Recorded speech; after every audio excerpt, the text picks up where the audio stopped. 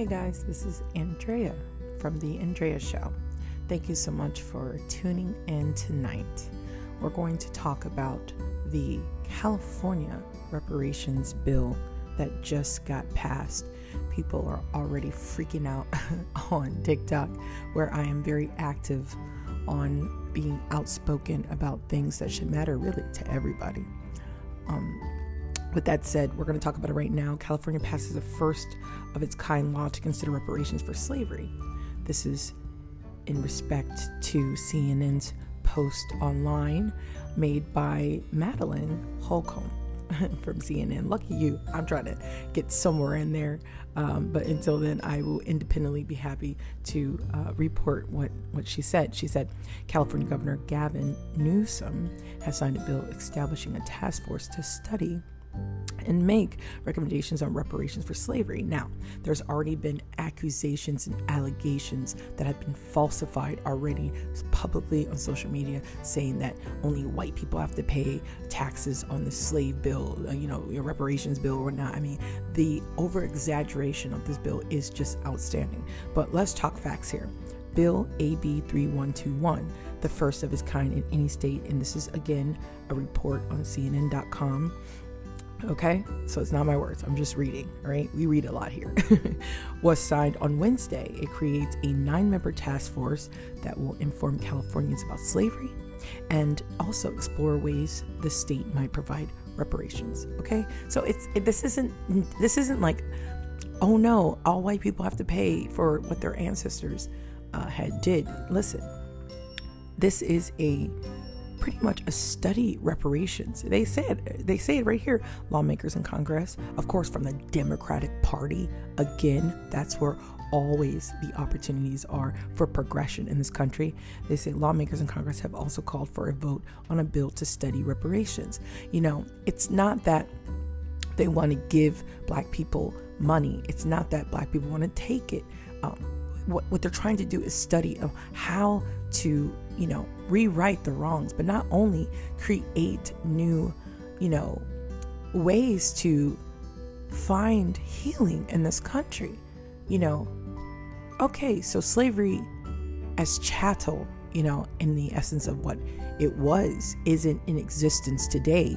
But however, there are still racist policies.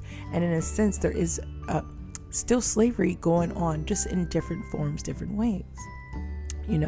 Like I'm a full-time realtor, and so take it from me before they take it, because I'm going to tell you guys a story that happened today. It's so terrifying, but people like me over time have had a hard time getting the message across, because they get outed. Okay, things happen because people don't want this country to heal, because without the reinforcement of racism, there wouldn't be a superior race. But that's actually a lie. But because, listen, there's a dominant race. There's just more people. It's a numbers game here in this country. We're minorities. Black people are minorities. Asian people in this country are minorities. Minorities won't be dominant because there's just not enough as far as numbers go. So the superiority really comes from the power in numbers and the people within those numbers and groups that have the same values and vote for the same systems that really benefit them, which is the privilege that everyone is talking about. Now, can black people benefit from white privilege? Absolutely. There's a queen right now going off on Meghan Markle. I don't know, not a queen, I'm sorry, some queen bee, if anything, but a lady, not the queen. Let me rephrase that. Okay, so don't come for me on my show. By the way, this is not edited, so please excuse my mistake. She's not a queen. She's like some lady that works for the queen or something like that. And she said that Meghan Markle has had a life of privilege by, going to college in a white college and having a white husband. And I was like, dang, have I done this? Because I'm about to marry a white guy. I don't know. Maybe. I don't know. But the mere fact is it exists, and it shouldn't. So anyways, back to the bill. This bill, AB 3121, is made to study how they can give reparations, probably talk to the Black Caucus of our today leaders, what can they do? What can we do as a country? Because our country has never been healed from racist policies, has never been healed, essentially. I mean, it really goes deeper than slavery, right? The slavery. We're talking about the Black Code. We're talking about the Black Wall Street, okay, that was burned and bombed. I mean, if you look at the historical pictures, it looked like there was a war in our own state. Just so many things have happened.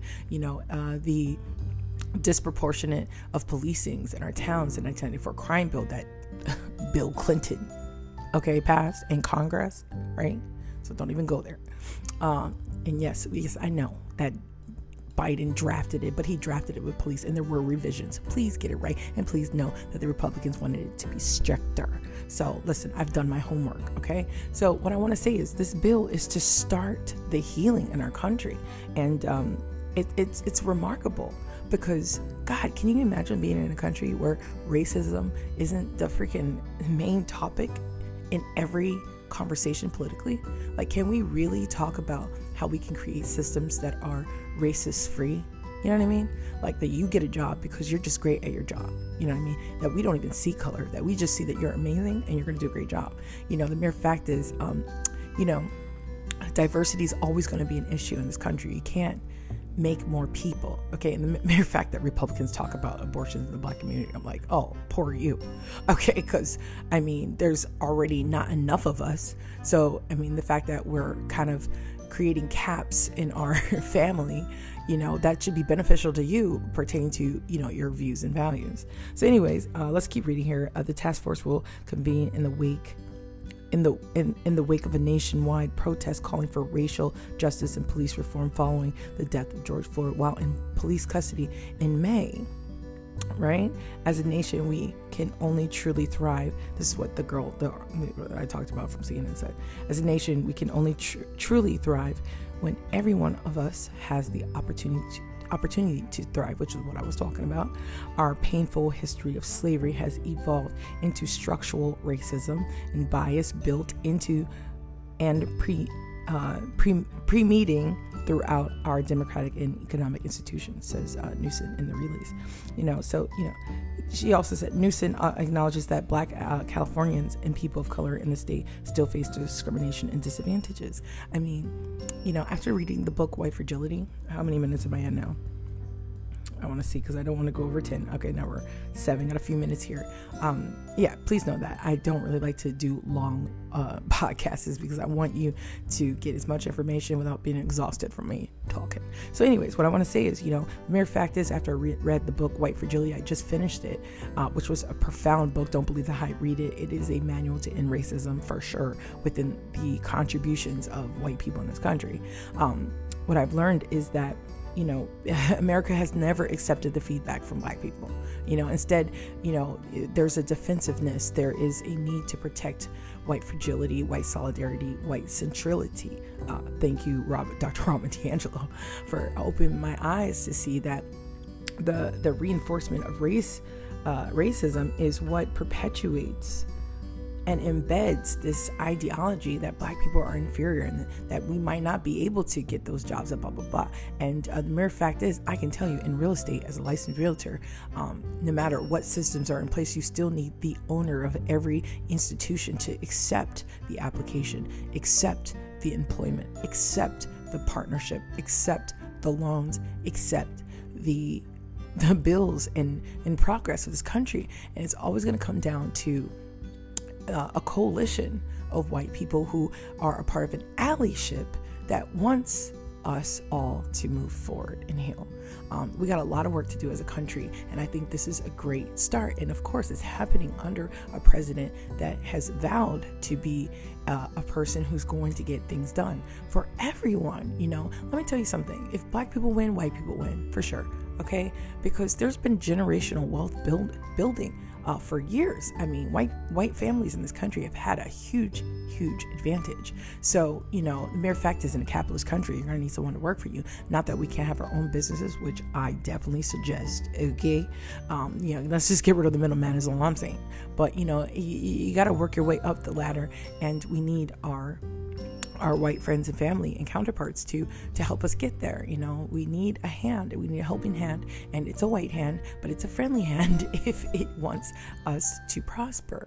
Why not? You know what I mean? And it's not like it can't go the opposite way, and is this going to be, we have to think, is this going to be a trickle down effect to, other immigrants that have gone through a lot in this country and haven't gotten reparations? The Irish indentured slaves should be right next to us, if they have families that struggled and had a horrible experience in this country. What can we do to make Irish, people, Americans, feel like, they're getting the attention that they need as well. Like, we haven't forgotten about you. This is a country, wonderful country, a land of opportunity, land of forgiveness, hopefully. So with that said, we got to stop with the lies. I'm already past 10 minutes. I'm going to go now. You guys know I'm going to give it to you. I'm going to do my research. I'm never, ever going to not give you my full blown out truth. And that is, we need to heal together, not left, not right, as a wholeness, as an entirety, as an entire country and nation. And on a global standpoint, love wins, point blank, period. We got to stop fighting. We got to start talking about it. And we got to start getting things done. Action plans. Let's go.